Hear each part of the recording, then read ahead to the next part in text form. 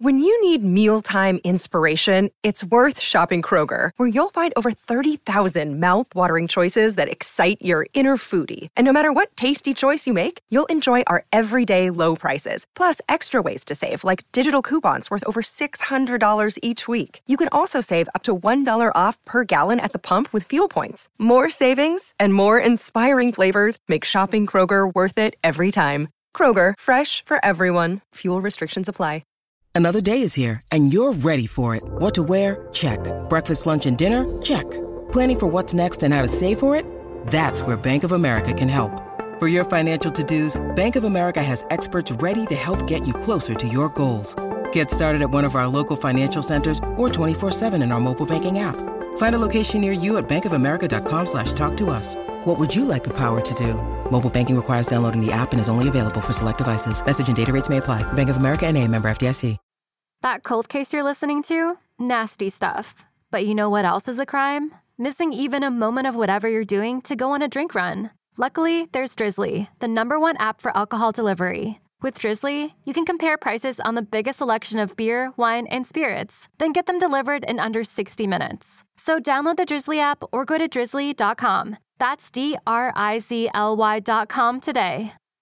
Hi, this is Waddy Wachtel. You're listening to Pantheon Podcasts. Pantheon Podcasts presents Deeper Digs with host and rock and roll archaeologist Christian Swain. Music, culture, technology, and rock and roll. Now, on with the show. Hey, Joe, where you going with that gun in your hand? Hey, diggers. Another edition of Deeper Digs. And this is part 2 of our salute to Jimi Hendrix that will conclude with the November 27th birthday bash. Yeah, don't forget about Friday, November 27th at 7 p.m. Eastern Standard Time. Kiss the Sky presents a live stream of their annual Jimi Hendrix birthday bash direct from the historic Bearsville Theater in Woodstock, New York. Go see why Rolling Stone magazine has said, yes, believe the hype, this show lives up to it, and why Access TV crowned Kiss the Sky, featuring left-handed guitar virtuoso Jimmy Blue, the world's greatest tribute to Jimi Hendrix. Kiss the Sky recreates Hendrix's most iconic concert moments in full replica wardrobe and gear so well that they have had the honor of playing with all the surviving members of Hendrix's own bands, including Billy Cox and one of our guests today, Gerardo Velez. Check out bearsvilletheater.com or at Kiss the Sky Tribute, Kiss the Sky Tribute pages on Facebook for more information. All right? See you there. All right, we have 2 more Hendrix aficionados with us today. Carmine Appice and Gerardo Velez, who I just told you about, is coming right up. Business first, we'll be quick. The big news this week is that the awesome boys over at Decibel Geek have joined the Pantheon Network. Launched in April of 2011, Chris Czynszak, a former rock journalist, started the podcast and soon after decided to bring in a co-host to add more variety. Enter Aaron Camaro. Aaron, a veteran of rock radio from the state of Wisconsin, joined the show in August of 2011, and the show has been a weekly audio download stream focusing on rock and metal music ever since. The Decibel Geek podcast is regularly consumed by tens of thousands of listeners who love rock and metal music. In 2017, the podcast surpassed 1 million downloads and continues to go strong. Decibel Geek has been regularly ranked in the top 200 and What's Hot sections of music podcasts in iTunes, as well as featured in Nashville Scene in August of 2017. Love this show. Plus, these guys are responsible for putting together the Rockin' Pod Expo every year in Nashville. Well, every year except this year, but we are crossing our fingers for 2021, and you can bet Pantheon Podcast will be there in force. Very excited to have Chris and Aaron as a part of the team. If you haven't checked out Decibel Geek before, please do. If you want more info on the Rockin' Pod, go to NashvilleRockandPodExpo.com. Okay, other than a sweet thank you to our Patreon fans and members who give every month, we are set to go. Of course, if you ever want to become a contributing member yourself, just go to pantheonpodcast.com, click on the support the shows, where you can find links to Patreon, TeePublic for swag, or you can just buy us a quick cup of coffee. All right, let's do it. Let's get to some more Jimi Hendrix. Hey, Joe. Where you going with that gun in your hand?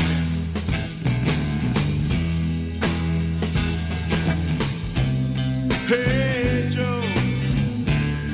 I said, where you going with that gun in your hand? Oh. I'm going down to shoot my old lady. You know, I caught her messing around with another man.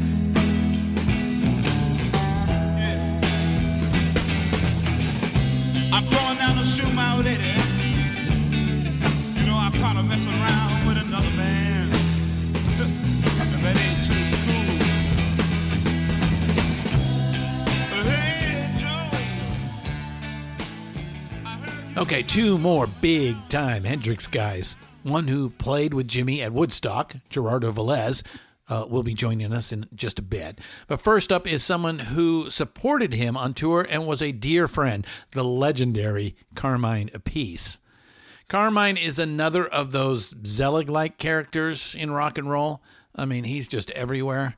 First and foremost, he was the drummer of the hugely influential Vanilla Fudge back in the 60s, a band known predominantly for their slow, extended, heavy rock arrangements of contemporary hit songs, most notably You Keep Me Hanging On, which was featured in Quentin Tarantino's last film, Once Upon a Time in Hollywood. We talk a little bit about that, but also great versions of Ticket to Ride and Eleanor Rigby.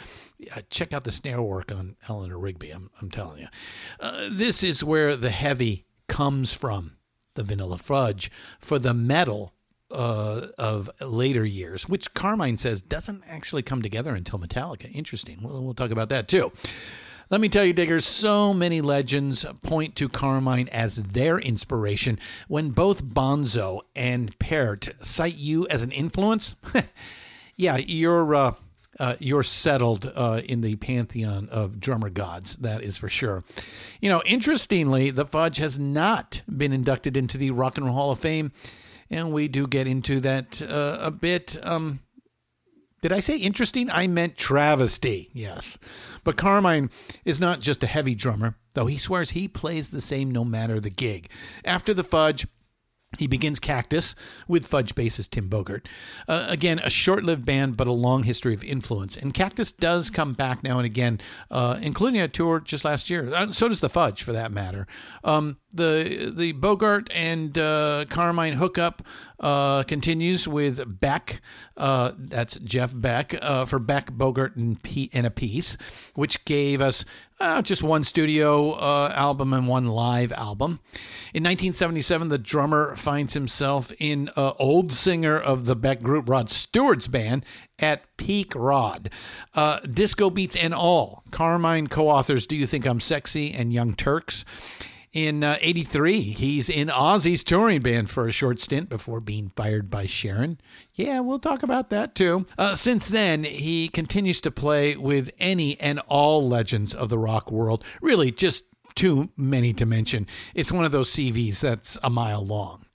In 2005, he became a supporter of our dear friends at Little Kids Rock, and now he has his own show, his own YouTube show, I should say, with drummer brother Vinny Appice. Maybe they should be on Pantheon. I don't know. Okay, I give you, diggers, Carmine Appice.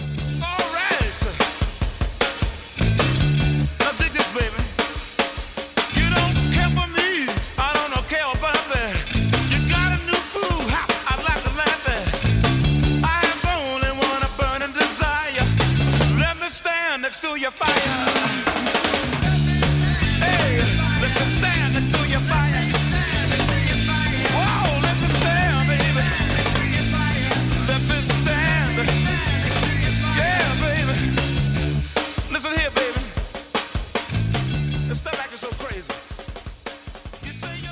Carmine Apiece, welcome to Deeper Digs. How you doing today? I'm good. Very good. How you doing? We're all surviving. Lots of things going on. It's been a crazy year. So, I got to ask first, what's been your COVID-19 plan over the last 8 months? Well, I moved from L.A. last June. I sold my house. My kids and family are still there. And I moved more towards the East Coast where my girlfriend, the radio chick, Leslie Gold, been living. We had a house in Connecticut that we were in, and we sold it during COVID. And we bought this house in Florida last year, and it was being renovated. And then we had to move here. So we moved to Florida. Oh, wow. At the end of That's May. a big deal. Okay. Yeah. So we moved to Florida. We had to pack up the house and everything, which is great, though, because I have a studio here with drums in it and recording devices. And I've been recording a new instrumental solo album down here. I did a project with my brother. I did a Modern Drummer festival from my studio. I'm shooting videos tomorrow because we're re-releasing all of my drum books with Modern Drummer publications, and we're digitizing everything so you can buy it physically and digitally. And I'm doing videos for Amazon that's going to be on Amazon around the world. Yeah, and this is an update to the Realistic Rock Drum method. Realistic that was first published in 1972, right? Yes. Yeah. Now it's sold 450,000 units, and we're planning to sell a lot more. They're going to be doing it in a few different languages, and it's all happening while I'm here. Right. And yeah, it's great. I mean, I even did a documentary for Viacom in the studio. And it's going to be out called, I think it's something like about the songs. And they did like Metallica and Police, Madonna, and they did Rod Stewart. And the two songs they're talking about, Do You Think I'm Sexy and Young Turks, which you wrote. Played on. Yeah. Well, I wrote them both. I didn't know that. Okay. Yeah, and I played on them. And they had a camera crew come here and we set up. And I had the Zoom guys from the UK. Mm-hmm. Asked me questions. And we did like a 5-hour video shoot that's coming out in December in the UK on BBC TV. Nice. And I did with my new instrumental album, I did a reggae rock version of Do You Think I'm Sexy instrumentally. Oh, right. Okay. That's awesome. So I'm going to try and get that out at the same time. Yeah. In the UK especially, because seems everyone that releases Do You Think I'm Sexy in the UK makes the charts somewhere. So, well, that must be nice. It's a constant comeback, huh? Yeah, and I'm talking to Yes's manager. It's his label, and he's really knocked out by the material we got, and so I'm excited. So I've been doing that. I did stuff for my brother. We did a track together, and we're working on a new track for my Drum Wars with him. And a new Apiece Brothers album, and things are happening, And so I haven't played a gig since February. Yeah. But you've been busy, so you figured out a way to make the COVID thing not affect you as much as it has so many others, especially with the touring business being gone. I mean, I've been lucky. I had a lot of hits. I was involved in hits, and I had Vanilla Fudge.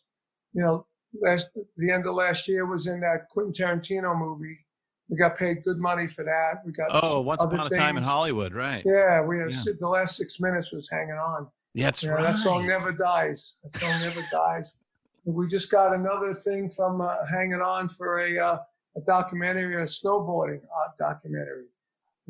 So we got all that. And Do You Think I'm Sexy royalties? And I'm old. I'm 74 years old in December, so I'm on don't look Social Security. Yeah. I got my pensions. I got, all the different pensions from the unions I was in all my life. And, so financially I'm all right. I own real estate. I've real estate I do as a secondary kind of business, and I love real estate. I'm actually going to write a book called Rockin' Real Estate. And all my real estate experience. That sounds interesting. Yeah. What's it like? Okay, I got to ask. What's it like when a client, hires you and doesn't know that you're Carmine Apiece and you show up to show a house? Well, I don't show houses. See, I just invest in them. Oh, okay. See, I just invest in houses. Like we have a bunch of houses in Memphis. We have a place in St. Martin. Okay. I have a duplex in Florida, but I don't show up there. But I do. I mean, when I'm buying like the duplex, I showed up. Mhm. Yeah, but it was empty.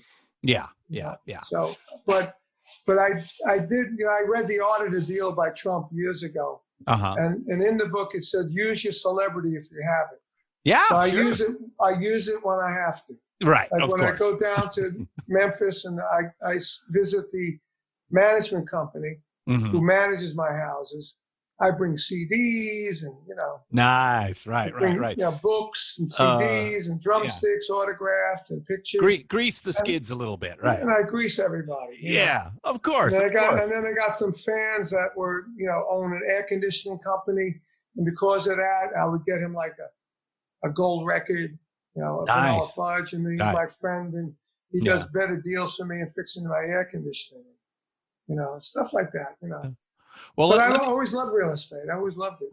That's a little side gig. We might have to get you on one of our other shows called Side Jams, that's hosted by Brian Reisman, well-known journalist out of New York, and he Cool. just talks about everybody's hobbies. Not the music, but what do they do outside of music? And obviously, real estate's we a can big do gig that. for you. We can do that. So, let me take you back to the 1960s and Vanilla Fudge. You guys are considered, one of the, if not, inventors, the precursors of what we might call hard rock or even heavy metal these days. And, We used to call it heavy, not metal. We just used to heavy, call it right. heavy music. Yeah. Yeah. So how did that come about? I think you were asked to join the band even before Tim Bogert was in the band, right? No. I was the last one in. You were the last one. Tim and Mark came to see me play, and they were going to try this new stuff that was going on in New York called production numbers.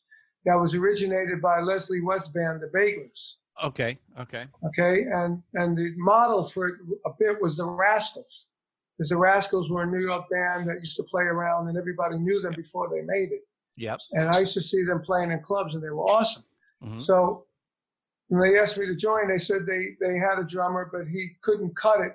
They needed somebody more technical that had a good right foot, that was more R&B, and could sing. So that was me. Yeah.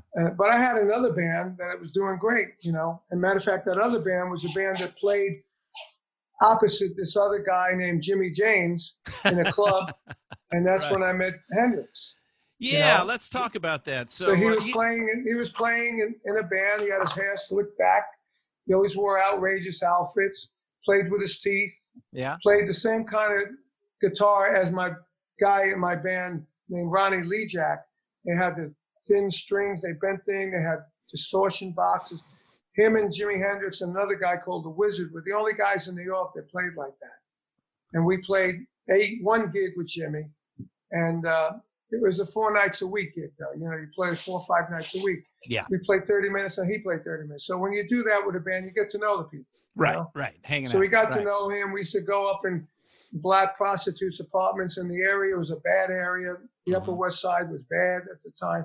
Remember that movie Panic in Needle Park? That's what it was. Yeah. Drug addicts, hookers, dealers, Like Alphabet alcoholics. City. Yeah. It was bad. Yeah. So we went and this chick's apartment, we're smoking a joint, and Jimmy's talking about making it. Myself, I didn't really care about making it. I just want to make Play. a living in drums. Yeah. I didn't want to work a day job, So I tried that and it didn't work, and I was playing pretty constantly.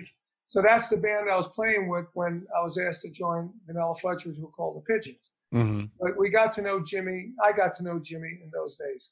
Yeah. And then, so when they asked me to join, I said, well, I'm really happy with my band. I'm making good money. They said, well, at least come down and check it out. We have this manager, Phil Basile, who's, I didn't know at the time, was connected to the mafia. Matter of fact, Goodfellas were the guys he was connected to. Henry Hill used to come to my house and sell me stuff out of the trunk of his car. They come on, I got the stuff, it just fell off a truck, So there was that. That was the people who were backing Vanilla Fudge, and he said they'll pay us a salary, and all we got to do is create the music and try and make it. I said, I'll go check them out. So I went and checked them out, and they were awesome. Mark was an amazing singer, great keyboard player. Tim Bogert, I never heard anyone play bass like that. Right. He was a great singer too, and Vinnie Martell was a really good guitar player, a great voice. Mm-hmm. And I fit right in there because when I was young, I used to sing doo-wop. So I had the vibrato like Mark Stein had, they all had. Right. So our vibratos matched. And I joined. I got paid a salary of $100 a week while we created all the music. And then we just played. And we just played and we played clubs and we rehearsed and played, made new arrangements. And then we had You Keep Me Hanging On as one of the arrangements. Yeah, And I was going to go there. We always there. noticed whenever we played that song, people would stop trying to dance to us, which was hard anyway, because our music was all over the place. And they would come up and watch us play because we were really a theatrical, crazy band. You know, if you look at us on the Ed Sullivan Show, you saw how crazy we were. Right. So for that time, really over the top. Twirling Right. my sticks and beating the hell out of drums. No drummers did that, you know. Yeah. And Vinny and Tim up front were moving like lunatics. It was an act. It was not just It was a bunch act. of musicians standing up there playing. It was we got an into act. it because we got into the music. And what we did with the songs, like You Keep Me Hanging On, when first started, Set Me Free, why don't you, baby? Mm-hmm.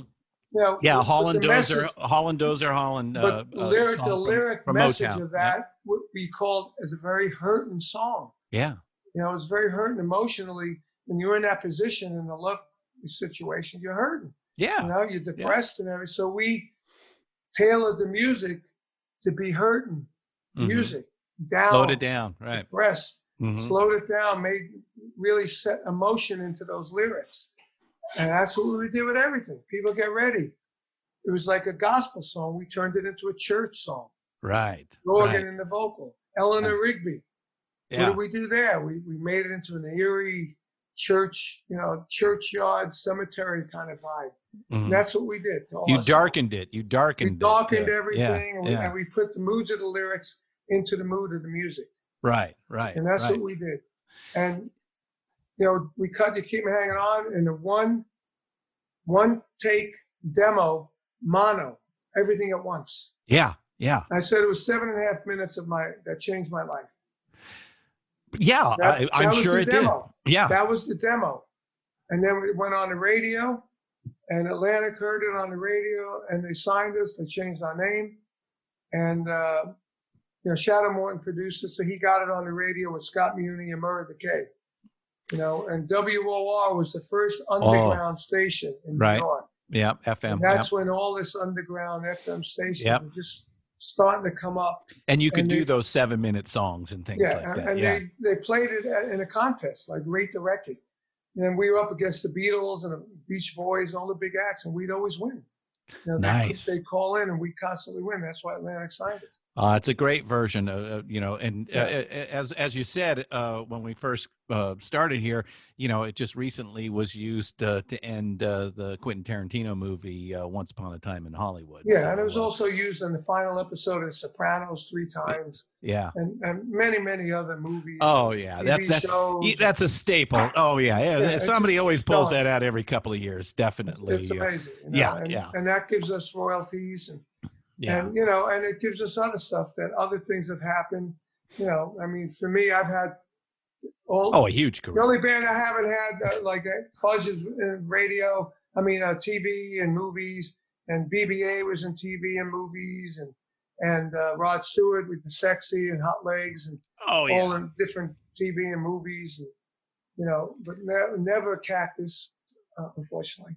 But you know, so it's been great. So that's why, you know, I'm still here. And still doing fine and doing okay during COVID, thank God. So so Jimmy James, who you got to know before he you know, busted out and became Jimi Hendrix. I think the next time you saw him was in London at the Speakeasy. And you guys kind of recognized each other, huh? Well, he didn't recognize me. I recognized him because when he came out in America, we were, you know, Vanilla Fudge, and we were doing very good. And we were, you know, he's looking at Rolling Stone or whatever, the rock magazines or whoever would print stuff about rock. And I saw a picture of this guy, Jimi Hendrix, playing his guitar with his teeth. And I said, whoa, except now you have the electric hair. not slick Not back. slick back like Little Richard, but more natural, right? Yeah, but I said, whoa, who's this guy? That looks like it could be Jimmy James, I said to myself. So then as we started reading up on it, we realized it was him. So when we did go to London, we were playing there, and I saw him in the London Speakeasy. Speakeasy had a restaurant in it, and I was at the bar, and I saw Jimmy in the restaurant. So I went in there, and I said to him, Jimmy, how you doing? Come on, I'm from New York. I used to play with you, opposite you in a band in Uptown at the Lighthouse, and you were Jimmy James and the Blue Flames, and I was in the band called Thursday's Children. He said, yeah, I kind of remember that. I said, yeah, we smoked some pot together, and you were looking over Broadway talking about how you're going to make it. Well, you made it. Yeah, you did. I said, yeah. He goes, so what are you doing here? I said, well, I play with Vanilla Fudge. He goes, man, I love the Fudge. Oh, that's nice. I said, wow, cool, man. I said, yeah. So we both made it. I distinctly remember that night. We were smoking that joint, and you wanted to make it. And I really didn't care if I made it. But now, here we are. We both made it. We're both on the charts. We're both in London. And you're playing London next week. You're playing the Savile Theatre. We're playing it the week after with The Who. Mm-hmm. We were in England for about 3 weeks, Yeah, and, that Savile Theatre concert was that's legendary. That's where the Beatles all showed up, and Jimmy walks out and plays Sgt. Pepper in front of them when the album had just come out like a day before or something. Yeah, and we played there. We saw The Who. We played there with The Who. We blew the Who off that night. All the reviews were like Vanilla Fudge blew them off. And I was like, whoa, Yeah. Awesome, well, that's quite an act to try to blow off the stage. They were rather incendiary at that time as well. Good. They were a good band. Yeah. And we saw Hendrix there, and he was awesome. People went nuts over him. It was the first time they saw him in England. Yeah. And they went nuts over him. And then we continued the relationship. And then 1968. Yeah, you guys toured. 1968, because the first time Hanging On came out in July 67. It only went to number 70.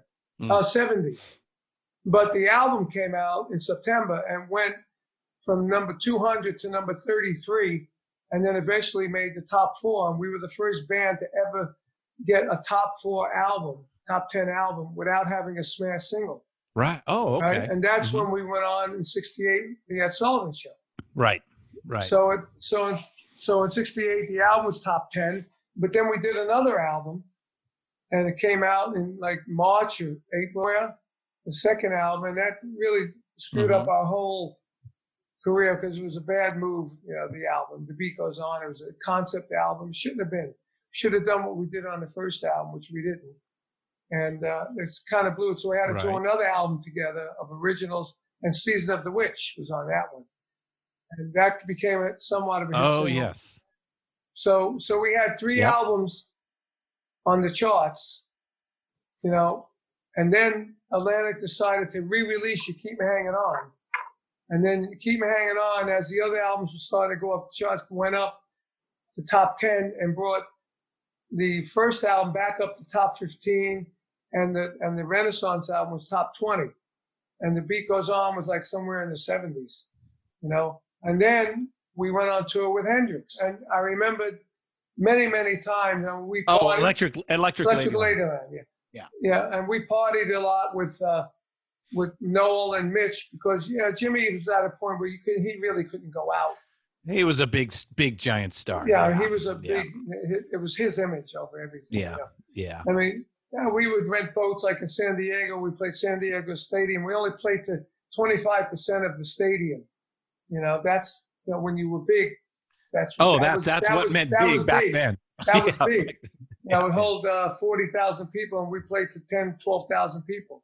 Because I think the arena at the time only held 7,500. It was an outdoor show, and we there was a lake near the hotel, and we would rent these little motorboats, like rowboats with motors on them, and Mitch and Noel would run. Me and Tim were in the other.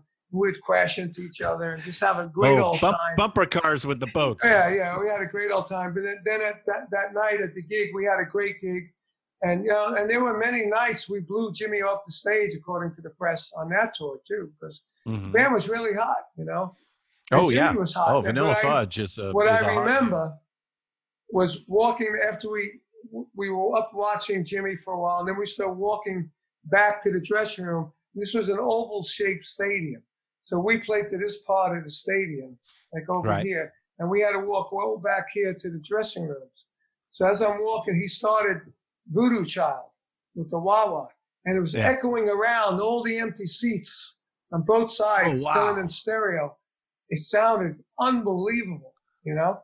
And then he went into the song, and it was echoing around the seats. Now, we had to leave, so that's why we were going back to the dressing room. But then on that same tour, I think we're in Seattle. Now, Mark Stein says we were somewhere else, but I think it was Seattle. Yeah. And hometown for Jimmy. Yeah, and Jimmy was like just he just got the demos of the mastering for Electric Lady.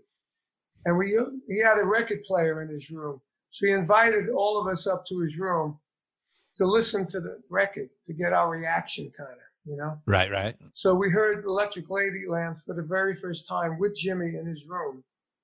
And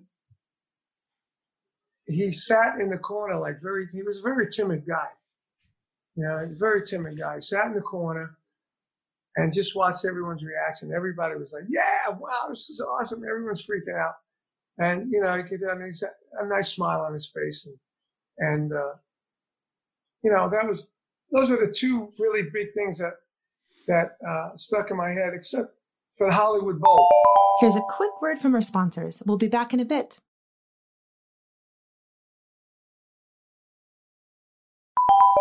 And now back to the program. We played the Hollywood Bowl, and our guitar player took acid before we went on stage. Okay, so when the solo came, unless you're in the Grateful Dead, probably not a good idea. Not a good idea.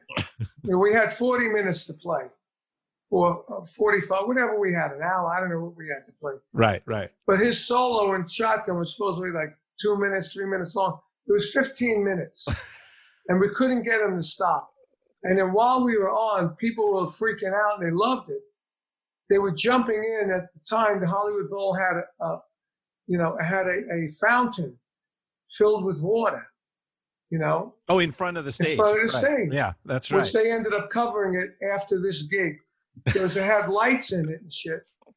Oh, electricity and water and people. Were jumping in there to try and get closer to the Fudge while we were on, you know, and it created a big hassle. So between him going overboard and the people jumping in there, we had a great show, but a screwed up kind of show too, because it put everything behind. They got to get the people out of the water, and then they had to put cops around the front so people wouldn't jump in the water when Jimmy was on, you know. And I got pictures of me hanging out on the side of the stage with Mitch and Noel. You know, I was like 24 years old. I got my shirt open. I'm skinny, looking good, you know. And Noel and Mitch were hanging out with me. And, you know, it was a great time for us and a great time to tour with Hendrix, because that's when he was at his peak. Yeah. The business hadn't started really wearing on him. The changes. I mean, it was still the experience there. You know, it's. You know, we all know it's a sad tale how it ends. And, then you know, then that band broke up. They all left, and they got Billy Kotz, and then and then Buddy Miles and Buddy Miles came in. I remember the first gig they recorded live at the Fillmore East with Buddy Miles, and that we were at that gig. You know, I remember the outfit Jimmy had on. It was like this really colorful thing that went like this in different colors, all the way down, shirt and pants. And, you know, we went backstage and hung out with them before they went on, after they went on. So, you know, did all that stuff. And Buddy always liked me because he always loved Vanilla Fudge. And he'd always come and give me a hug, and you disappear with Buddy when he hugged you. You know? Yeah. Especially a skinny little white guy like you. Huh? Yeah. At the time, I was skinny. I was like 150 pounds, you know. And then, you know, he opened up Electric Lady, and then we started Cactus, and we recorded the second album there, but we did our very first gig with Cactus with Jimi Hendrix. You did? Yeah, at a festival in Philadelphia. And Jim McCarty, our guitar player, was in the Buddy Miles Express. And Jimmy produced that album. So Jimmy McCarty knew Hendrix really well. We knew Hendrix really well, me and Tim. And, you know, so we hung out at that festival. And the very last gig that Hendrix did was the Isle of Wight. That's right. Yeah. And we were with him at that. You were. At that. Because Was Cactus played there, and we stayed the 3 days. And the night he went on, we were there. We were, you know, our Jimmy and Hendrix were backstage playing acoustic guitars together. And then our Jimmy McCarty stayed with Hendrix in London for a couple of days. Then he went home, and 2 days later, Jimmy was found dead. Yeah, that must have really hurt when you got that. And it was for us. It was like, oh my God, you know, because we knew him really well. Yeah, horrible accident. Really well. You know, just too many substances all at one time. I think is the end result. And you know, you never knew. Sometimes you never knew with the substances. Like you go play at a festival, and you drink some of the punch, it had acid in it. Right. You know, or you have some of the wine had acid. I mean, it's terrible. It got to the point where I stopped drinking anything that wasn't like an open can. Yeah. You know? I mean, same thing with Cactus. We played the Puerto Rico festival. You know, we drank some of the wine, and it was spiked with mescaline. You know, we were up for 12 hours. We went on the next afternoon. You know, so we went on. We were still messed up. You know. Yeah, there's a time and place for all things. Oh and, man, I mean, always remember. Those were before the music business became the music business. Yeah. You know, way before that. Yeah. It was just fun. So we all recorded albums. We all toured. Everybody had a record deal. It wasn't like nobody looking for a record deal. It wasn't competition. It was it was collaborative. We had a good time. Yeah. I mean, I remember when we were recording down in Electric Ladyland, Jimmy would go in, and we'd be in the main room. He'd be in the back room. He'd come in, say hi. We'd say hi. And we'd go and listen to him, you know. Yeah. And even when Jimmy died, and Mitch was recording Cry of Love album, right? Mitch was re-recording all the drums, you know, at Electric Ladyland, you know, but it had Jimmy's vibe everywhere, you know. Yeah. Yes. So 50 years on, you know, since we lost him to the Angels, you know, why do you think he's still so relevant? Because he was amazing. He was an innovator. I just did 2 hours ago a documentary about Eddie Van Halen. Yeah. Who's probably the only other guy that fits in that category. Well, there's Jeff Beck is in there. Yeah, you know? There's Jeff Beck in there, and you know, Jimmy Page, Clapton, they're in there. I mean, those are the guys. Yeah. You know, Hendrix, Clapton, you know, Eddie Van Halen. I think between all of them, they influenced everybody. You know, same with like drummers. There's certain drummers, you know, that I was involved with at the time. Oh, like yourself, you've been name checked many times by many greats who have come after you. You know what's funny? I look at it in levels of when it started. I count myself in the first level that was in with Dino Danelli, Mitch Mitchell, Ginger Baker, and Keith Moon. That was that level. Right. And then Dino kind of fell out, and I was the only American left. And then the next level was like Ian Paice, John Bonham, Don Brewer, you know, that level. Then 72 came the jazz rockers, Billy Cobham, Lenny White, all those guys. You know, and then the next level came with like the Police, Alex Van Halen, Stuart, Neil Peart, Stuart Copeland, and people like that. Level, yeah. But together, we influenced everybody. Yeah. That's the way it is with guitars. But Jimmy was the first. The difference with Jimmy was Jimmy came out and he influenced everything: the fashion, the playing, the stage persona, you know, everything. Yeah. And it was the first black guy to do that. Yeah. To not go the more traditional like gospel R&B soul R&B way. Right. And you know, I mean, but he was like Bo Diddley. Yeah. Bo Diddley was kind of like that. Yeah. Chuck was. Yeah, those two guys were like that, but they weren't technically great players. No, not like Jimmy was a great player. I mean, come on, he played upside down. Yeah. He learned upside down. That alone was an innovation. Yeah. That nobody's ever done before. Now you have a few guys play like that now. Yeah. You know? But he was the first, and he he turned it into a big act like what you guys were doing, as you were saying earlier about the Vanilla Fudge, that this was more than just musicians standing up there doing their thing. It was a show. It was but it was integrated with the music. It wasn't like steps or anything, but it was like a total feel and putting that vibe off into the audience. Yeah, and in that time, 1967, the English bands were king. Yeah. Well, British Invasion, yeah. And they used to just stand there. Yeah. You know? So, I mean, he made it big in England because he didn't just stand there. He didn't stand there. Right. But he learned that in New York. Yeah. Playing all those clubs. Yeah. And that's where we learned. Yeah. You know? Where the British bands just stood there. Even Jeff Beck, as great as he is, you know, he did a couple of cool guitar moves, but back in those days, he just stood there. Yeah. Clapton stood there. Yeah. You know. Well, if you see those, Townsend's the only guy. He stood there, but he did this. I just lost my headset. He did wave. That at least, you know what I'm saying? Right. The windmills. Yeah. And Keith Moon was something to look at. Yeah. You know, he's twirling sticks and all that. Yeah. But Ginger Baker was, he was nothing to look at. No. Yeah, but he played great. Yep. And the Cream were the playing band. Yeah. And that's what Vanilla Fudge ended up being, a playing band and visual band. Hendrix was a playing band and a visual band. Mm-hmm. And Jeff Beck Group ended up being a playing band and a visual band. Yeah. Because Ronnie Wood and Rod Stewart together with Jeff was a real great band. Yeah. Something to see. Yeah, definitely. So, rock and roll now is, north of 70 years old now. It's crazy. And, it's still thought of. I mean, I actually kind of started what I'm doing here about 5 years ago because I felt like rock and roll was dying. Maybe it had run its course. Maybe this was it. So I wanted to get as much of it as I could and express as much of it as we could and show everybody. But it seems to be making a return here. I mean, I don't know if you've caught some of these kids that are doing like these TikToks or, Dreams, a song that just recently got back into the top 10 after, 43 years.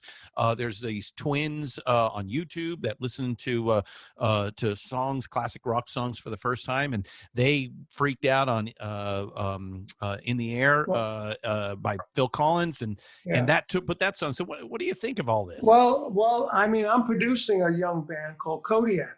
Mm-hmm. They're from New Jersey. The brothers are drummer, guitar player, unbelievable, big, gigantic fans of Van Halen. They're like a young Van Halen. All right. Yeah, As a matter of fact, we're going to LA next month to be in a new TV show called No Cover. It's going to be on Prime, and the label that is interested in signing them they're running the show, and said they want them on the show, to get some exposure.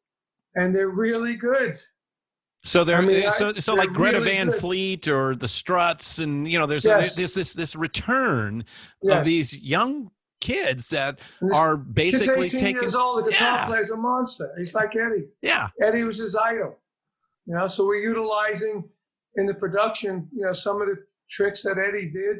Like beginnings of songs, just the guitar, and then the licks, and the solos are not just played out solos, and melodic, really cool solos in the style of Van Halen. Mm-hmm. The songs are in the style of Van Halen. The singer sounds a little more like a Def Leppard guy. Yeah, okay. So it adds a little bit of a switch there. But the drummer I met when he was 11, he won a contest, and he is in my Realistic Rock for Kids book, DVD. I met him when he was 11, and his brother was 6. Okay. So you've helped mentor them for a long time then. Yeah. And then finally, like a couple of years ago, they sent me some demos, and it sounded like a punky version of Van Halen. Oh, really? Okay. And at the time, Greta Van Fleet was just coming out. Yeah. I said, dude, if you're going to go for it, let's go all the way. Yeah. Go classic rock all the way. Take away the punk element. Because the punk element had no melody. Right. You know, it was like screaming baloney melodies and the hooks. So we changed all the melodies and kept the track and went more rock. And this kid is a freaking phenomenal drummer now. Oh, I can't wait to go and listen. So go have a listen. They got YouTube things on it, and we're just mixing a new song now. And we did some cover songs, and we've been working with this label. And they keep saying that after this virus is over, they're going to sign him. Nice, nice. But they want to have him on this show to give him some press. Whether they win, when whoever wins this show wins a $250,000 recording deal with Sumerian Records. Oh shit! Okay, all right. So I mean, maybe they'll win, but if they don't win, they're going to get signed. If they're talented, they're great. Yeah, it's like I said. There's some sort of rock and roll has died or appeared to have died several times over the decades, and for some reason it just keeps coming back, and that's great. Yeah, it's just coming back differently now. Of course. The way it's heard, way it's heard is so different. Yeah, I don't have a clue how all that works. Yeah, how some of these bands end up with, like I took a band that was a two-piece band with a singer, and they were really cool. They were like a Metallica-ish kind of band. Mm-hmm. But it was interesting was they were brothers as well, drummer and guitar, and a singer, which was unique. Yeah. They had no bass. No bass, yeah. They were like White Stripes on 10. Yeah. They were great players. Mm-hmm. And I took them to Atlantic Records, and I said, what do you think? They said, well, they're really good, but how many Facebook people do they have? I don't know, 20,000? That's what they count. Well, they need to have like 250,000 and like 500,000 on YouTube. So I said to them, well, if they have 250 Facebook, 500 on YouTube, what do they need you for? Right. And they said, well, we'll take it up to the millions then. I said, if you're already on that rocket ship ride, you're gonna get there anyway. So anyway, so they're still struggling to try and get it. I released their first album on my own little label, but again, I didn't really know what to do with it, and they sold a couple of thousand, but they're doing another album, and I produced the first album. They're doing another album. They're not giving up. Well, it's too bad they can't be on the road, which is, the traditional way of building an audience. And they tried to get on the road, but it was hard to get on the road because nobody knew them. Really? Yeah. I had another band in France that I put out on my label. I tried to help them, and same thing. But in France now, they actually just took it to themselves, and they went on the road. They made no money. They slept in the van. They did whatever it took. And now they're actually got a bit of a following. They just got signed to a regular label, and they're going to release this record when this virus is over, and they can get back on the road. They have a bit of a following. They can draw 200 or 300 people now wherever they go. Good. Good. But it's really hard now. Yeah, it's the music business is it's a sea of mediocrity. And because of that, it makes the really talented difficult to rise above that. Again, I think that with hard work and constant touring, even if you have to be in a van by yourself and the boys and go from town to town. But what the problem is, like when we were making it for a very long time, even in the 80s when bands were making it, getting signed. You go out and you play a gig, you get paid a couple $100 and you play. Yeah. And now you got to pay the venue $500 to play a gig. I mean, how does that work? Yeah. You know what I mean? It's so difficult. Yeah. That's why. And there's less and less venues too. There's I don't get how this works. Yeah. I mean, I was lucky when I went out with Kiss with King Cobra because they were my friends. They paid us some money. Yeah. And people were saying, man, you guys are lucky. We had to pay to get on that tour. Oh, with the Kiss tour? Yeah, back in the 80s. Yeah. You know, so they've been doing it since the 80s. You know? Pay to play with Kiss. Yeah, well, you know, it's Gene. You know, Gene's always about the bucks. You know, so yeah. I mean, they were friends of mine. All those guys. Of course. All right, one last question, and I'll let you go. You know, last weekend, Rock and Roll Hall of Fame finally put its class of 2020 out there. How the hell is the Vanilla Fudge not in the Rock and Roll? Who the hell knows? I don't. What do we gotta do? I didn't even know that last week they did that because, you know. Yeah. How am I going to know? Yeah. Who's gonna tell me? Yeah. I didn't see it anywhere on the internet. No, it's tough. Well, we actually did some advertising for them, so we kind of okay. Well, I didn't see anything. Yeah, I didn't see anything. I didn't even know who was inducted. Nine Inch Nails, Depeche Mode, Doobie Brothers, Notorious B.I.G., and T-Rex. And Whitney Houston. T-Rex. Now, give me a break. How was T-Rex warrant the Rock and Roll Hall of Fame? You know, glam rock, you know, we could go into a deep discussion on the possibilities of Mark Bolan and what he brought to the party in the early 70s. Yeah. But you know, again, how is the Vanilla Fudge not in the Rock?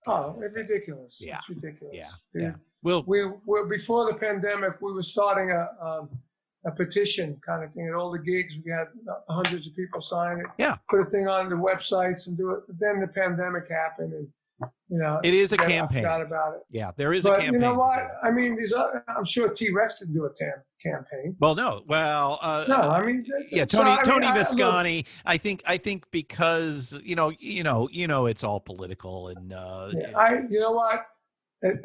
I don't really care. No, you don't need it, but. It would be nice, but you know what? If they're blowing us out, fuck them. Yeah, but you guys should be. They're missing out. I know what we did. I know who we influenced. I know who we took on the road. I know what we influenced in this business. And, you know, from the horse's mouth, from the bands themselves, you know, and having somebody like Vanilla Fudge not in it, that's their loss. No. And when you run into Jimi Hendrix and he says to you, I love the Fudge. Yeah. That's all you need.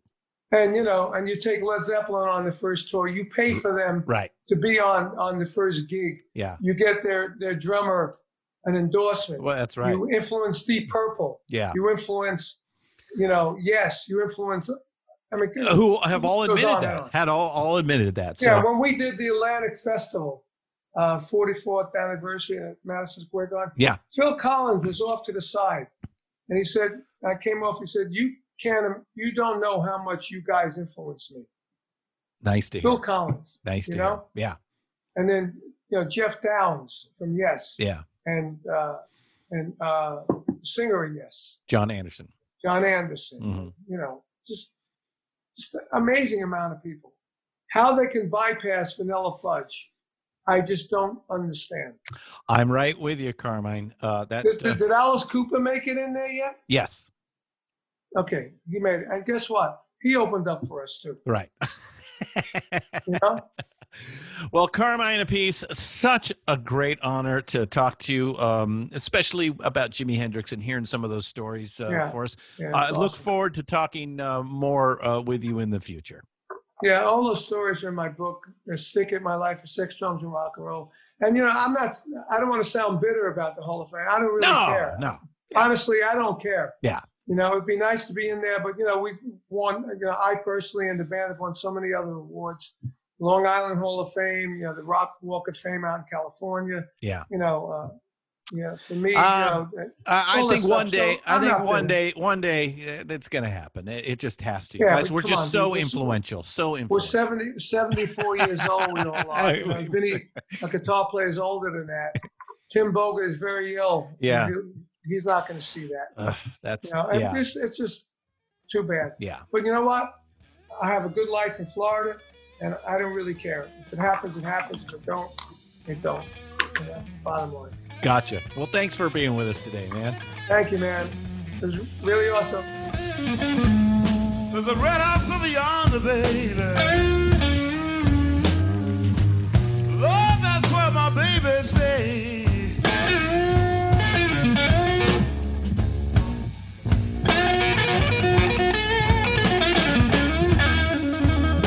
Lord, I'm listening to the red house over yonder. Lord, that's where my baby stay.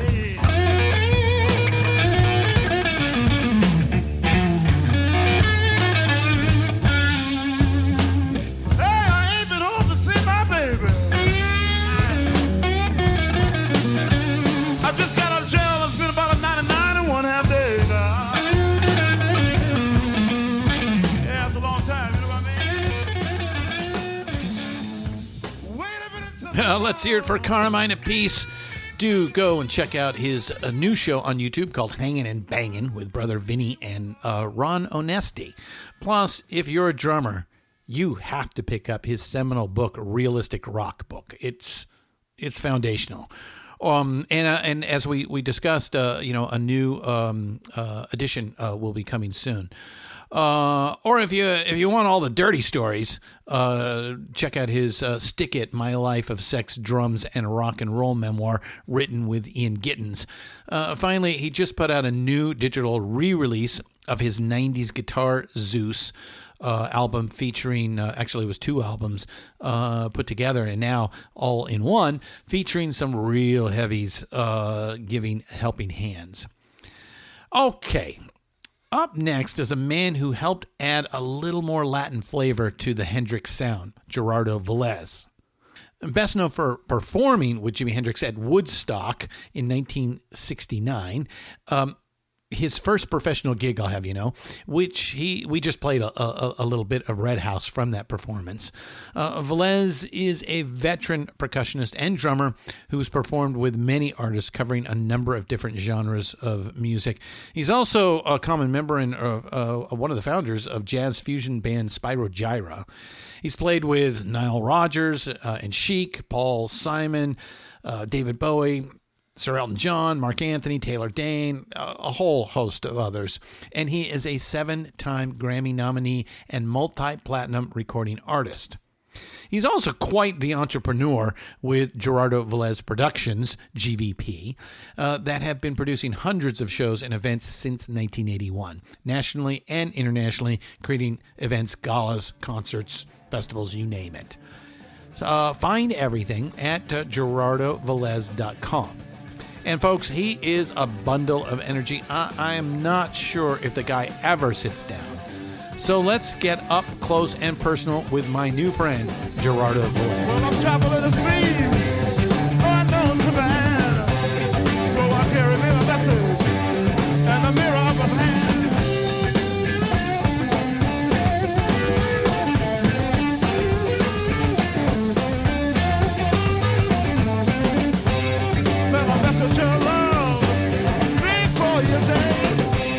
Got the mirrors of your mind, baby. Face it true today.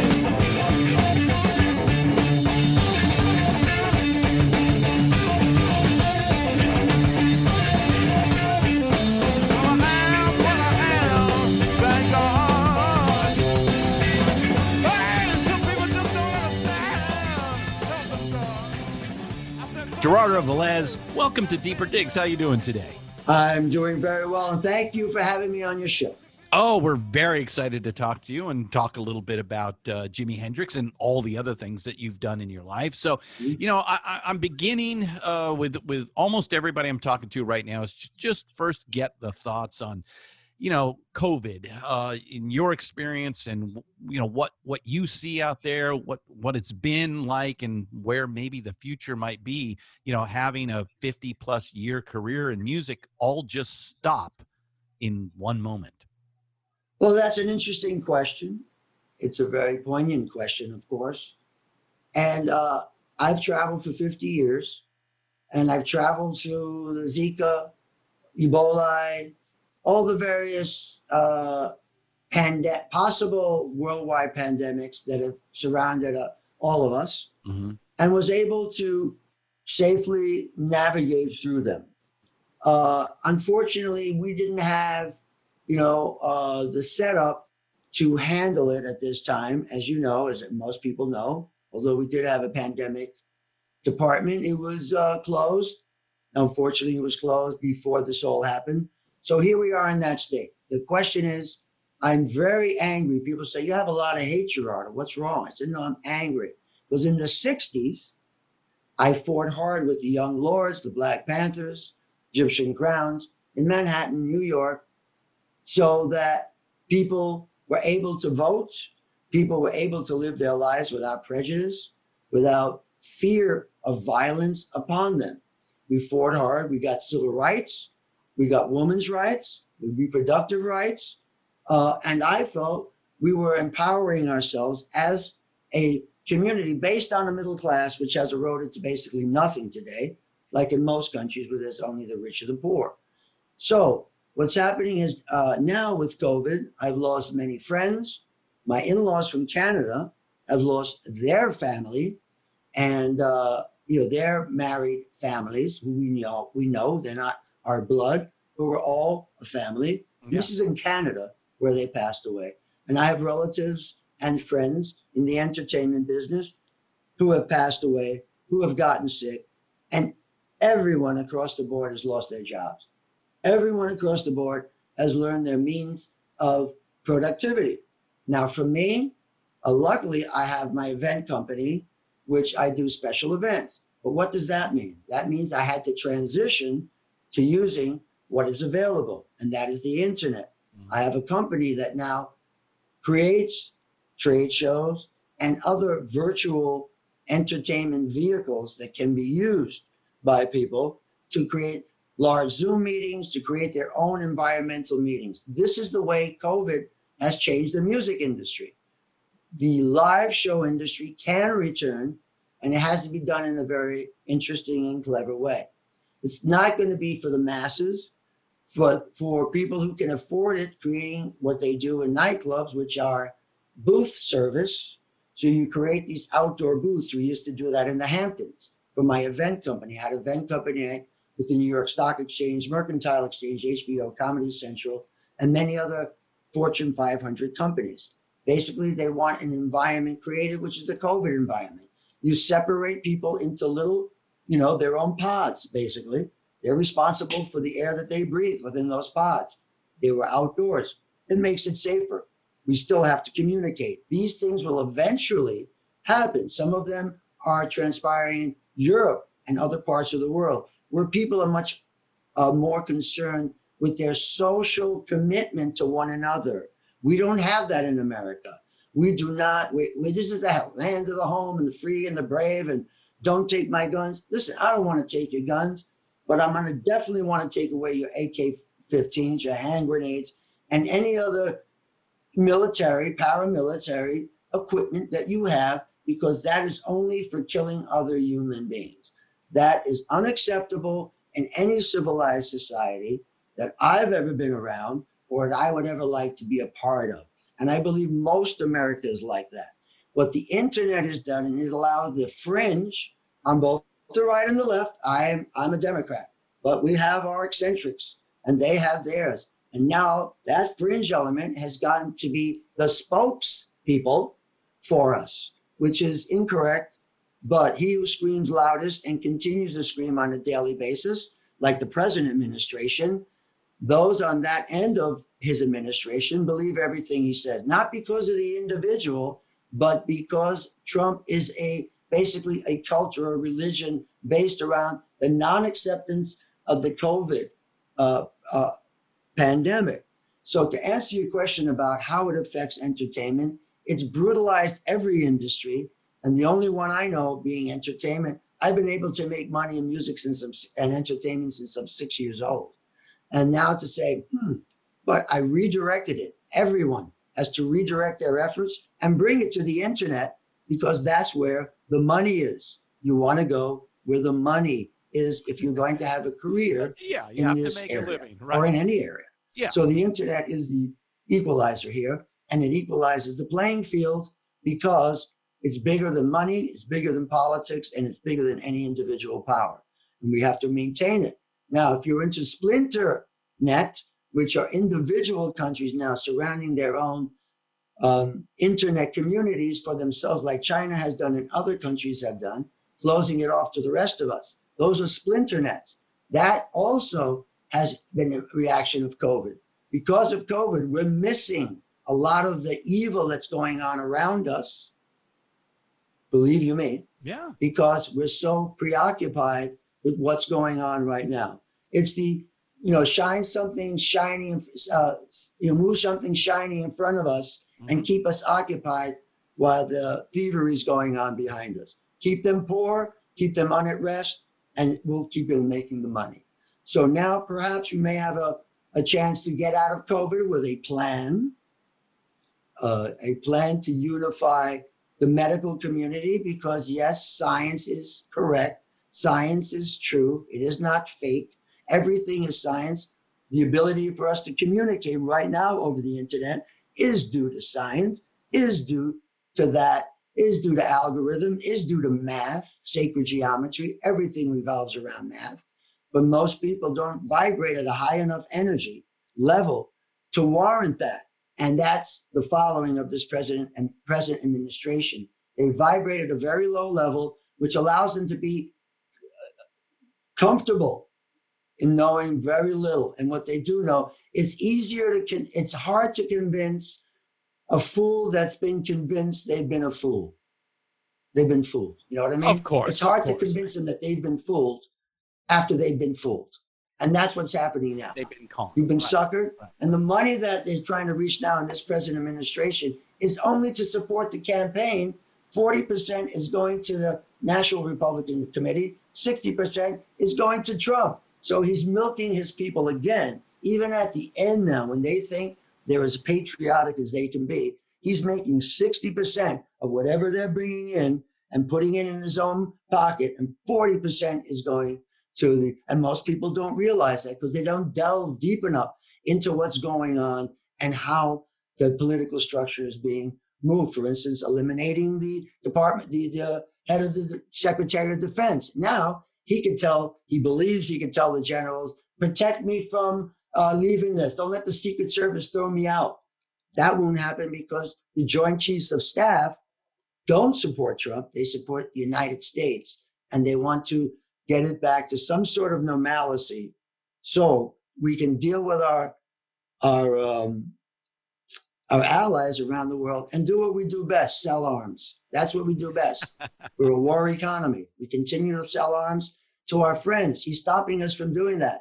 We have to unload these arms to people. Either we blow up or we sell them for someone else to blow up. And that's the bitter reality of the American dream that has gone awry. So if we can get someone who can stabilize the internet feeling, hopefully with, a lot of people want to be happy, rejoice. I'm not happy yet. I think the battle has just begun. And I think the worst part of the battle has just begun. If we don't get the Senate, we're going to be faced with a lot of, inability for the next 4, hopefully 8 years. Wow, Gerardo, that question definitely opened up a can of worms. But you made some very good points. A very wide scope, by the way, out there. But COVID has pretty much touched on everything, I think, yes. Is your point. And in some ways, mostly not good. Obviously, we've lost almost 250,000 Americans. We've got over 10 million infections. And that's not great. But, it's funny. I've been asking this question since the very beginning with almost every interview that I've had.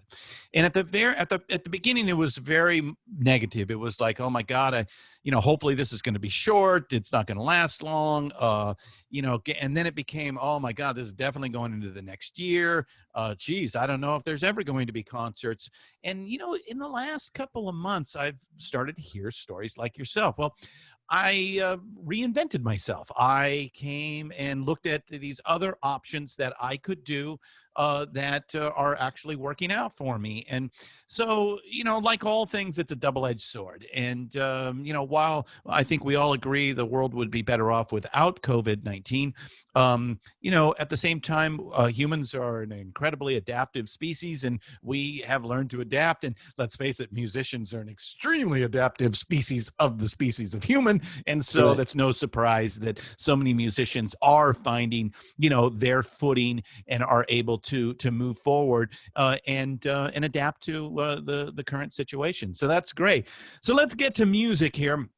Sure. Tell me a little bit. You grew up in New York. You said you started making music or started making a living at 6. So, I mean, music must just be, in your soul from the time you were born. Well, I wasn't in music. I was dancing. I was a dancer. Uh-huh. So my sister and I had a dance act.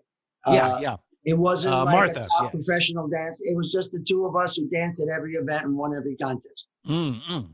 And then we started to make a little money. Then my sister went off to Performing Arts High School because she was a little older than me. She was in the original cast of Hair. Oh, wow. Really? Yeah. That's Martha. Arts. That's Martha, right? That's Martha. And then she went on to make 5 albums with Bob Marley and Eric Clapton and a lot of different people. So she went off and did that. And then I stayed doing dancing, which got me through high school and college, teaching dance, and also performing. And I really, as a percussionist, I got my first bongos in Mexico at 9. And, I never looked back and just kept getting other instruments and building from there. And, my family, background is Puerto Rican, and our culture is musically oriented culture. Yes. Music is everywhere. Yeah. And back in the day, in all cultures, that's how you communicated with others. You got together with dance and may I have this dance and so on and so forth. It was a softer, gentler time to meet someone, and dancing was all part of that community. So I grew up in the dance community, and I excelled in that area. And so then, I went on. I was in Catholic schools, grammar school, high school. I went to a seminary to be a priest. Really? Yeah, because I want to help people. I'm a people person. Mm-hmm. And for me, I thought that was the way. And this is 13, I went into the seminary. And then my hormones really, kicked in. And I was like, okay, this is really not for me. And the priest said, son, this is not for you.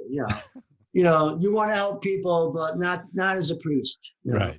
Right. And I said, and I realized, and now that's why I want to give back. And I've been helping in a lot of different ways with charities, especially doing entertainment for various charities. But that's how I started. And then my first professional gig, I don't know if you know, was Woodstock with Jimi Hendrix. No, I did not know. That was your first professional gig. Yeah, that was the first gig I ever got paid to perform. Like, I had a little group with my friends, but we played with Cafe Wah. We auditioned there. Van Morrison was auditioning there too. He had just come from England. Yep. And I didn't I just knew this guy Van. I liked him. Blah, blah, blah. My sister also, my brother-in-law was Van Morrison's band leader during the what was that great album? Moon Dance album. And my sister was a backup singer pregnant with her child, right? So we all hung out in Woodstock. This was our old Woodstock community. We can have a discussion about that. But that's how I started with Jimmy. That was my first professional gig. And Woodstock was also my birthday. It started August 15th is my birthday. Really? So it was my 22nd birthday and my first professional gig. So how did you get hooked up with what eventually becomes the Band of Gypsys? Okay. I met Jimmy at a play. There was a gentleman named Steve Paul. Steve Paul was the manager of Johnny Winter and Edgar Winter, and brought them up from Texas. Mm-hmm. Jimmy was already a star, and we were hanging out. And, Michael brought Johnny and brought him to the gig. I think that was just before we started working together. It was at the Fillmore East. We were backstage, and Johnny came back. Everybody met. And it was so simple because they were in the front of the stage, and Steve looks up and he said, "Hey, Jimmy." And Jimmy said, "Hey, Steve, what's going on?" This is, everything was so relaxed. "Hey, man, you got to meet Johnny. He's a great guitar player." "Hey, Johnny." That's what it was from the stage.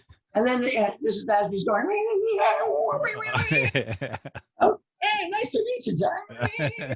So Steve Paul owned a nightclub in New York called Steve Paul's The Scene, SCENE, The Scene, where you go to be part of the scene. Yeah, gotta be cool seen. and all that. Right. And if you work there, perform there, they let you in for free. So I worked with a guy named Kenny Rankin, beautiful, great singer. And he wrote a song about me called Velez, if you ever have a chance to listen, which I'm very honored that he wrote about me and our experience together. Yeah. But Kenny, I was also on Little David Records with George Carlin and that whole group. That's another story we could talk about. But Kenny got me in because we performed at Steve Paul's Scene.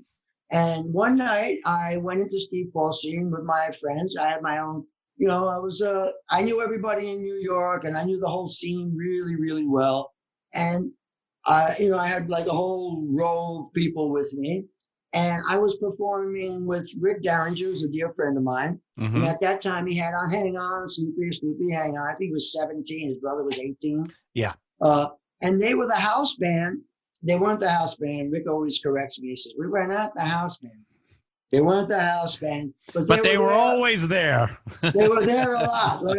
And my coach is, yeah, I know, Rick, but you were there a lot, okay? So anyway, Rick was there because I knew if he was there, he was always a gracious guy and would let me perform. So I got up and performed. Jeff Beck was playing, Jeff, Rick, and his band, Rick's band. His brother on drums. Drums or bass? Brother on drums, I think, or bass. I forget right now. I got to get all this stuff recalculated in my brain, but his brother was in the band with him as well. After we performed, I went back to my seat and I sat down. And I got tapped on the shoulder, and it was Jimmy, and leaned over and said, hey, man, that was some great playing. Do you want to come up and jam when I'm playing? So I turned around and said, all right, man, let's do that. Boom. And that was it. And my friends, oh, my God, that's Jimi Hendrix. You know that. I'm going, so what? Because I'm 20 years old, and I'm creating my own destiny. I don't give a crap about Jimi Hendrix. As far as I'm concerned, he's just too loud. And I don't know what's going to go on with this guy. I play percussive instruments. Where am I going to fit in with this dude? That's all I was thinking about. Right. Because, like I said, I'm 20 and I'm on my own journey. So we go and we play and it goes great. Jeff Beck's like trying to outdo Jimmy, and Jimmy's so cool. Jeff Beck's going, because he's a blues player. And he'd dig into a note in Jimmy's face and go, and Jimmy would look at him and go, and play something really fluid and get him really angry. That's great. Then we left. We had a little joke about that going back. So he tapped me and said, man, I guess Jeff got a little pissed off. He tapped me on my back. And that was the beginning of our friendship. So it sounds like Jimmy has a history of messing with those British guitar players. The famous story of Monterey Pop, where Mama Cass leans over to Pete Townsend and says, hey, I think he's stealing your act. Maybe he thought that thing was his, but maybe it was. But anyway, Peter Townsend then said afterwards, he said, "I'm no Jimi Hendrix." Yeah. Which he was. Yeah. But I was gracious, and they were good for they became good mates, right? So that's how I met Jimmy, and then Jimmy said, "Hey man, I'm recording over at Media Sound." Media Sound, I was with the record, but Media Sound, you want to come over? Now, and then it became a nightclub. Now it's a restaurant. It's on 57th Street between 8th and 9th Avenue. And we went to record. In the other recording studio was the Mamas and the Papas. John was there. And the Stones were in another room recording. So John Phillips and Keith Richards were dominating the bathroom because they were getting high the whole time in the bathroom. And we would go, hey, boom, boom, boom, boom. I got a piss. Get that one. Fuck yeah, I'm going to tell this one today, It was like that. So we recorded for 10 hours. And it was great. And then afterwards, we went up to the lounge. And we all smoked cigarettes. I'm out there. So I said, was this Axis Bold as Love? Is that the album? No. Here's the thing. When Jimmy had already done those albums, we were the first fusion band because and I'll tell you how. Jimmy said to me afterwards, he said, no, I'm breaking up the experience and I want to do something that has other music in it. I love what you play because you add Latin, African, and you understand rock and roll at the same time.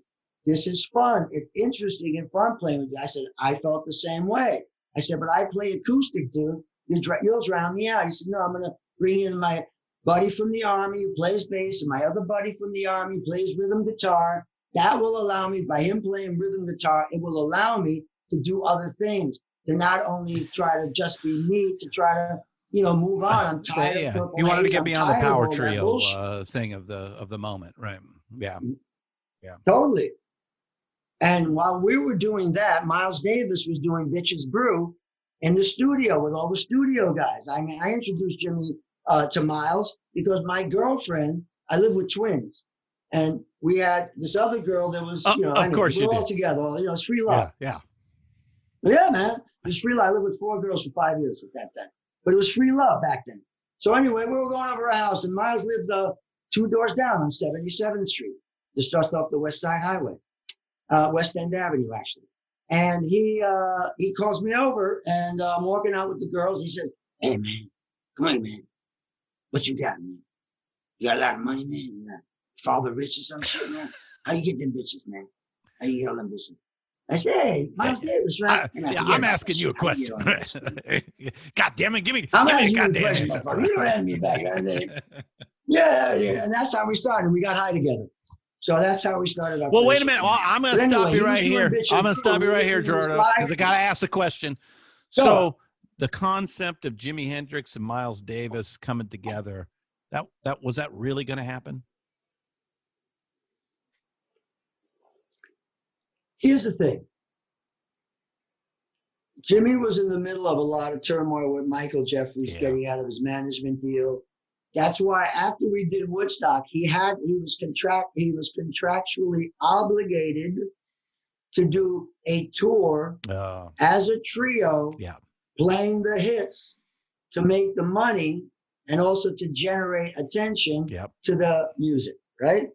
So we were put on hold. He said, "I got to do this, G, because there's no more money." Now he used to pay me. He always carried at least 10 grand in his pocket. But don't forget, this is back in the time of cash and checks. So who carried checks? You were sophisticated. Not a lot of credit cards back then, right? Yeah, there's no credit cards. And, people ran a lot of, you always had cash, but it wasn't that much depth. Today, forget about it. But then you always had cash, and he always had this, it was like a fanny pack. It was pre-fanny pack with 10 grand in it all the time. And that's how he paid. He paid me $1,000 a week. He did. And then, with the Miles Davis question. Yeah, the Miles Davis question was they were going to get together, and we were, talking about doing something when he got back. So he didn't come back from that tour. He called me, said, "I'm coming back." That never materialized.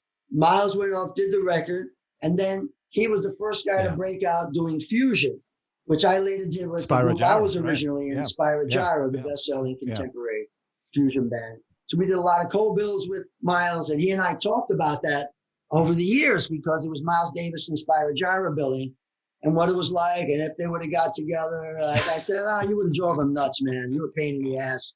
And Miles would laugh because I always told him like it is because it didn't affect me one way or another. And he was a snotty guy. Miles definitely had an attitude, that's for sure. Whereas Jimmy was far more laid back, right? Jimmy was a kind,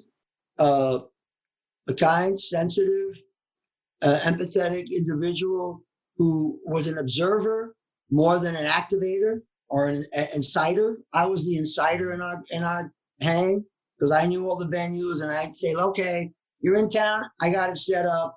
Coming to pick you up." I'd come and pick him up with, the cars, the drugs, the girls, and we'd go out and party. And we'd go from the Salvation to Angano's to this place to that place. And don't forget, it was like telephone. So how do you communicate? I'd make a couple of calls during the day. I said, "I'm coming by with Jimi Hendrix. Have a table ready for us." So they would. So I looked like, the king of the strip, basically. And I took Jimmy all around because he was, like I said, he was from Seattle. Yeah, that West Coast passive. This was like, whoa, as well as I'm loving it at the same time. We always carried a little pen and paper to write stuff down, new ideas, songs, and so on. And that was the creative vibe. And if he and Miles would have got together, who knows, it would have been fantastic. And would have liked to think I'd be a part of you it. Definitely instrumentally would have fit perfectly into that. So I can see that happening. So back to the Woodstock thing. So it's your birthday. Had you guys been there before the Monday morning performance, like the night before? I mean, what tell me about when you got in and we I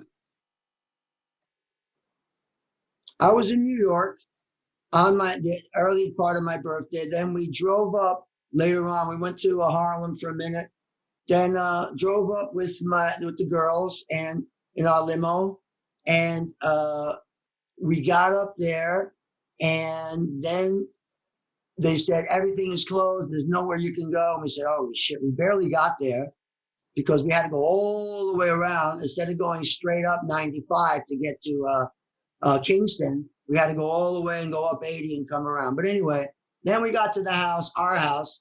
Then they drove us in vehicles, and some guys went in the helicopter. There was a back road. So you had the main roads coming in to the festival grounds, and there was a back road, which they brought us through. And then they brought us up to a house. There was a house on the farm, on the estate. I don't know if it was Yasgur's house or it was a house that we stayed in.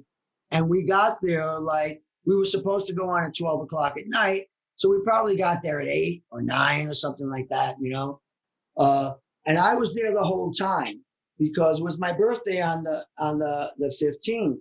So I was taking a lot of stimulants. I was a speed freak at that time. So I was doing a lot of methamphetamine and stuff, and I didn't sleep for weeks. So I was partying the whole time, and I was going down to the festival grounds the whole time. And then I went back to the house, and they said, "Man, it's freaking crazy, man. The band sound great." And I said to Jimmy, "Remember that band we saw in town at Tinker Street Cafe, that Carlos Santana Latin band? They were slamming, man." So, and Jimmy would say, okay. And so then they drove us in, like I mentioned, and we sat in that house for basically 9 o'clock at night till 7 o'clock in the morning, when they finally said, "Okay, you're going to go up." But in between that, they told us 3 different times, "Get ready, you're going to go up." So, we were a bunch of hippies dropping acid and mushrooms and stuff. And, we'd get prepared for the show. And no, you're not going up. Oh, damn it. Now we're all tripping out. So we would be playing in the house and partying in the house. I'd go in the limo, go down, roll down the window and say, "Ladies, you want to come up with us? Come on up to the house." Then we go up, and Jimmy give me the sign. He'd go like, "Yeah, man, I need some time." I said, "Okay, ladies, we're going back down. Everybody, guys, we're going back down. Get back in the car." Got to send everybody back, and we'd have a little meeting. And, he was a very concerned guy. Jimmy was about the music. Right. He was not a drug guy. I was the drug guy. Right, he was not. Right. Just let's get that straight. I always tell people he was a dabbler. He's the guy who goes, and good to go. "Okay, let's go." And we were the guys left here. It's a table full. Everybody gave him stuff. And he'd go like this. And we all did. We go, "Holy, wow, hash. I don't know what that is." I don't know what that is. So, so you got to play that gig. And was that the only gig that you played with Band of Gypsys, or? No, we played at the Woodstock Playhouse. We played at a club called Salvation. We played in Harlem. And then I think we played one other place. We did like 5, maybe 6 gigs. That was it. Because it was an experimental band. If you look at our set list, you'll see those instrumental songs like Jam at the House. I co-wrote. I didn't get any credit. Didn't make any money off of it either, because I was a kid. I didn't know any better. And when we sat around working ideas like a Jam at the House, I came up with that whole thing, which is a Mozambique beat. And then we went into Jimmy's section with that. So, we added to it in that way. So when you go over and you look at the various songs that are instrumental, and the other ones like Isabella and different songs that are very instrumental leaning, it was because Jimmy had a rhythm guitar player that he felt would allow him to stretch out further in these new songs, which had a lot of jazz chords, and a lot of primal feel that the percussion was bringing to it. So Michael said, listen, I don't know this kid, Jerry Velez, who the hell is he? You should be using this guy, Juma. And Jimmy said, yeah, I mean, we met Juma, great guy. We all got together. It worked. So Juma brought you had the Latin influence. I call Juma and the you had African the Latin Prince. Influence, so the two pieces, So he brought the African influence, and I brought the Latino and rock pop influence, rock influence that Jimmy and I. Right. So, September 21st, 1970, you just filled me in on something. Jimmy wasn't much of a drug addict, drug dabbler. He rarely got in, but yet that's what everybody assumes is, what caused his passing. And it seems like it's more complex than that. It seems like, at least to us that we've looked at, he was under a lot of stress, a lot of management issues, and the guy just couldn't get a break. And I think it was more an accident than anything, wouldn't you say? Well, yes, if you look at it from that perspective, yes. But I don't know if you're familiar with any of the stories about Michael Jeffries and his involvement with a lot of shady people. Mm-hmm. Listen, there's a Cold War going on. Mm-hmm. The Brits are spying on us. We're spying on the Brits. The story goes he started Reprise Records as a front for British intelligence. Jimmy was his main act that blew up. And eventually he died mysteriously over the French Alps, right? Michael Jeffries, never to be found, body never found. That's a true story. Anyway, the woman that Jimmy was with, Monica, who called me before she committed suicide, and always said I had nothing to do with Jimmy's death. I had nothing to do with it. Why everyone's blaming me, death threats. I can't go anywhere. Said, Monica, you got to let it go. But what happened was, from what I'm told, Michael told her, here you go. Here are a couple of downers. Take these downers and give it to Jimmy at the end because I need him for interviews in the morning. And whatever he gave to Jimmy, Jimmy was, puked on his own vomit, supposedly, and died to death, asphyxiated, on basically drowning on his own puke. Yeah. And then she said that they put her in, she called Michael hysterical. They put her in a room. Now, from the time of supposed death to the time that the paramedic unit arrived, there's a 4-hour time difference. Oh. And so she was in another room while Michael's boys were taking care of stuff in the other room. Mm. Because just like Charlie Parker and John Coltrane, if your talent is going to leave you, you might as well kill them and bet you're better off dead owning their publishing. So he was better off owning Jimmy's publishing because that would make Jimmy the icon that he is today. Because, and he would be embarrassed the way people think about him right now because he was a great musician. But other than that, he was a regular guy on an adventure of a lifetime. That's what he was, But once he stepped on stage, he was a completely other individual, and we call that our altar. That is the holy grail. That is the holy place, and it moves from place to place. It can be in your living room. If we're performing and raising that spirit, that's our altar. Right. And that's what we talked about that a lot. What do you think he might be if he had survived today? Well, he's very intellectually minded. He had a very analytical mind. Because when we worked in the studio, he worked on all the parts. He would go in and work the console. Ed Kramer would set up stuff. Jimmy would come in and start working on stuff and go, let me go back out and do it and redo parts. And, Mitch Mitchell, Noah was a rhythm guitar player and Jimmy played most of the tracks. He played bass. He was really into the music. He taught me how to record. He taught me etiquette in the studio. I came by one time with a bunch of babes and champagne and drugs, and he's like, "No, this is a work environment." Said, right. Let's do it, bro. And he's saying, "Get them out of here. We're working." Yeah. I said, "Whoa, sorry, man. No, get the fuck. Get him." No. The first time I ever saw him, like, "Whoa, dude, okay." He was really, "We're working, man." And I'm going, "Sorry, man. I left, and I felt really, it impacted me to this day. You know, it was my first real lesson learned as to business is business, and the rest goes. And Jimmy was as I'm saying, even when we were partying, he was like, you know, go ahead, you guys party. I'm going to work on my parts. And I'm going to work with Billy and show Billy the part. And Larry, I'm going to show Larry the part. Because they weren't getting the parts at the beginning. I love those guys, but they weren't getting the parts at the beginning. And they should say that. So they weren't getting the parts at the beginning. And Jimmy was a loving brother to all of us. And he would stay and show the guys, and they nailed it. But it's because of that kind of commitment to friendship. And that's what he was about. So he would have been one of those guys like, say, Paul McCartney, who would just keep creating, coming up with brilliant stuff. He'd be working with animators. He would be working with, you know, in 3D, you know, and man, we were taking trips and thinking in 3D in our own minds. We didn't need machinery, especially back then, because we thought it was, you know, the jury wasn't in on drugs yet. And we were told that mind expansion would take your mind from 10% usage to 50, 60, 70% usage of your brain. It was like, how can I resist? And being ADD and dyslexic, those kind of stimulants help me focus. Now they give kids Ritalin. Yeah. I was taking that. That's Ritalin for me. That was. They didn't know what ADD was or dyslexia. Right.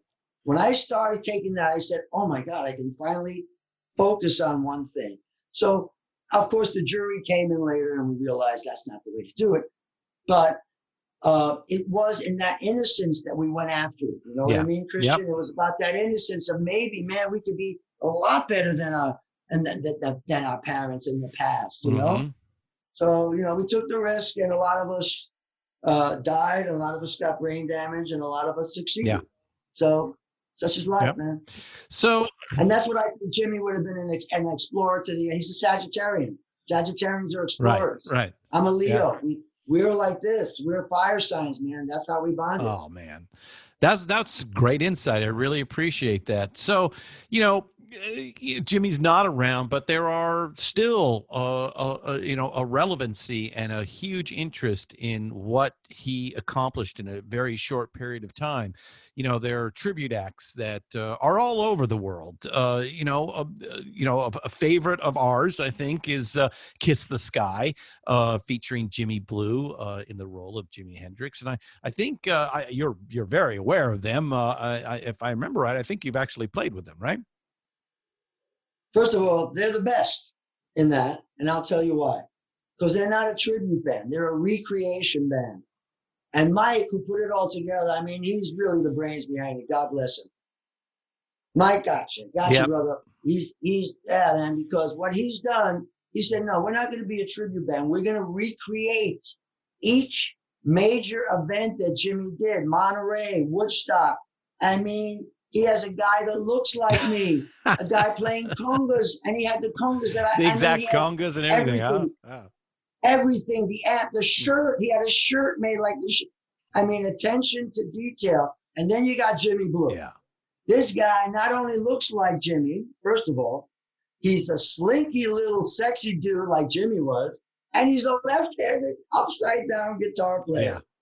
Yeah. How could it be more authentic? Yeah. Good? You know, if he didn't actually meet Jimmy, I would say, you know, you are Jimmy reincarnated, because when he gets up on that stage, from all the other acts that I've seen, I look at Jimmy and I go, you go, brother. Because, like I said, there's a lot of guys that can play the parts, but when you actually look at them, that's not Jimmy. It's guys doing a tribute to Jimmy. They do a recreation. You feel like you're at that concert. You're living and breathing the light show. He even has the light show from back then. He licensed the light show. I mean, the attention to detail is beautiful. So any of your listeners that are listening out there, these guys are fantastic. If it wasn't for COVID, I'd be up there jamming with them whenever I can, because it's always a pleasure to play with them, hang out with the guys. And also they're keeping the spirit of Jimmy alive more than any of the other bands I work with. Last year, I have a band, Hendrix by Hendrix. With Jimmy's second cousin, Reggie Hendrix. We toured last year. We did several events, in the spirit of Jimi Hendrix, celebrating the 50th anniversary of Woodstock. Right. But Jimmy Blue and Kiss the Sky are continuing that tradition every day. So I applaud them, and I'm there to support them. How do we help them? Well, Gerardo, there is a lot that we can do. You've done more than enough today to help this on. November 27th, Jimmy Blue and Kiss the Sky will be performing virtually, and we're hoping a lot of people are going to come and get to see what you've just expressed in what that band is all about, a recreation of the seminal moments in Jimi Hendrix's life. That's absolutely, Christian, because we're here to talk about Jimmy, the exploration we did together, our relationship, so where does it go from here? What happens to it after I go and all the other guys are gone, man? You're getting our interviews now, but it's those guys that are carrying the tradition. Yeah. And when you do a recreation style, that's like saying that's the way it was. Yeah. The temple that guy just built, that was the temple that we worked on. You know what I mean? That's recreation. I was working with them before because I really wanted to help promote them, but I wanted to continue doing my own thing. So I went in continuing with Hendrix by Hendrix. Otherwise, I would have been helping Kiss the Sky because I believe in what they're doing. And I believe that they're the future of the tradition. Well, Gerardo Velez, thanks so much for being with us on Deeper Digs today.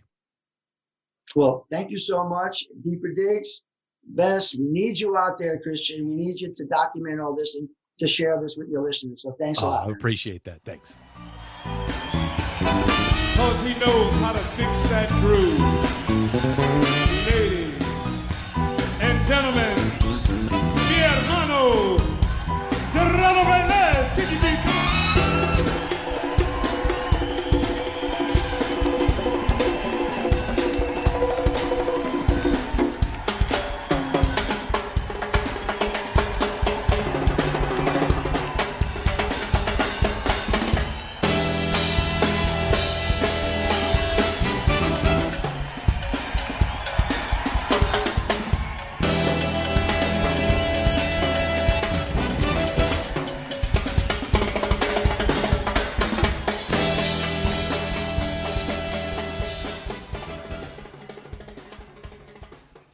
I tricked you. Thought it was going to be all Jimi Hendrix. Okay, so I had to throw a little Nile Rodgers in there with Gerardo playing. Man, I just love that guy. He's such an infectious personality. I can see why Jimmy and so many others want that in their band. Please go check out Gerardo's website, gerardovelez.com. Okay, don't forget, Friday, November 27th at 7 p.m. Eastern Standard Time, Kiss the Sky presents a live stream of their annual Jimi Hendrix Birthday Bash direct from the historic Bearsville Theater in Woodstock, New York. The world's greatest tribute to Jimi Hendrix, Kiss the Sky recreates Hendrix's most iconic concert moments in full replica wardrobe and gear so well that they have had the honor of playing with all the surviving members of Hendrix's own bands, including Billy Cox, the Last Gypsy. There will be special guests, as best you can do in the age of COVID, but I have some inside information. So please come and hang out at the virtual BearsvilleTheater.com, or you can go to at Kiss the Sky tribute pages on Facebook for more information. I'll be there. Oh, and the Muses will be there too. In fact, they had the pleasure of interviewing Rosalie Brooks for Jimmy Month, so go listen to that podcast as well. Yes, the Muses and I will be there at 7 p.m. Eastern, so come party with us. Next week, I will have 2 deeper digs for you. We'll conclude our Jimi Hendrix month here just in time for his birthday, a little Thanksgiving celebration.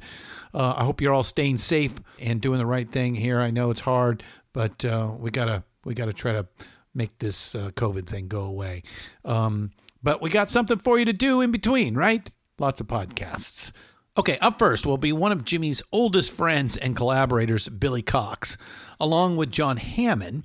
And we will end with guitar virtuoso Vernon Reid, Juma Sultan, and finally a chat with the man himself, Jimmy Blue, before he hits the stage with Kiss the Sky. Come on back for those as we finish up Jimi Hendrix month here on Deeper Digs.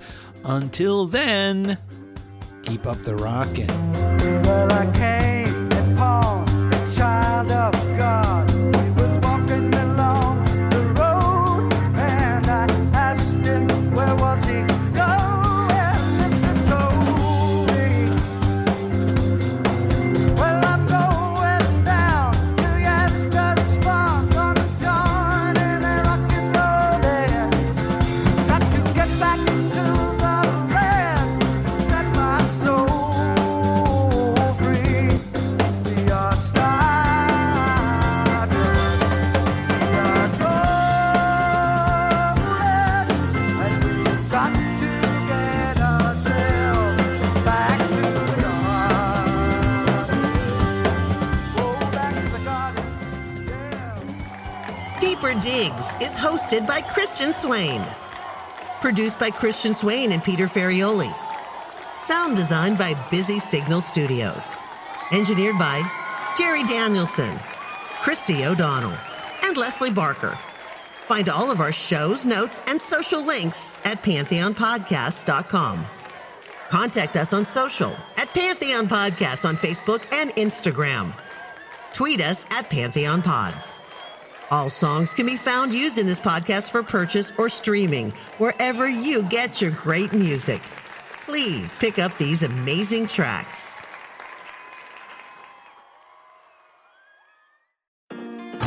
Liquid bleach, Clorox makes clothes bright. But what about these cloudy wine glasses? Add glass cleaner to my cart. Adding Clorox disinfecting bleach to your cart. What? No, for glassware. Clorox can also make glassware sparkle, keep flowers fresh, and remove chocolate, wine, all your usual stains. Rude. Clean anything with the versatile Clorox disinfecting bleach. Discover more hacks at Clorox.com/learn. It's NFL draft season, and that means it's time to start thinking about fantasy football. FantasyPoints.com features industry-leading experts and prognosticators using proprietary hand-charted data to help you score more fantasy points. FantasyPoints.com is the place to go for whatever kind of fantasy football you play. Whether you play fantasy football, daily fantasy sports, or do a little bit of everything, Fantasy Points has the meticulously researched content to guide you to victory. And why wait for the fall? Fantasy Points also covers the new spring football league, the UFL. Join the guru, John Hansen, Scott Barrett, Joe Dolan, and other massive names in the fantasy football universe with an exclusive offer. Use code Pantheon for 15% off any Fantasy Points package, including the all-in package, with access to every article, tool, and data nugget that Fantasy Points has to offer. That's FantasyPoints.com and code Pantheon for 15% off at Fantasy Points. FantasyPoints.com, code Pantheon. Score more fantasy points.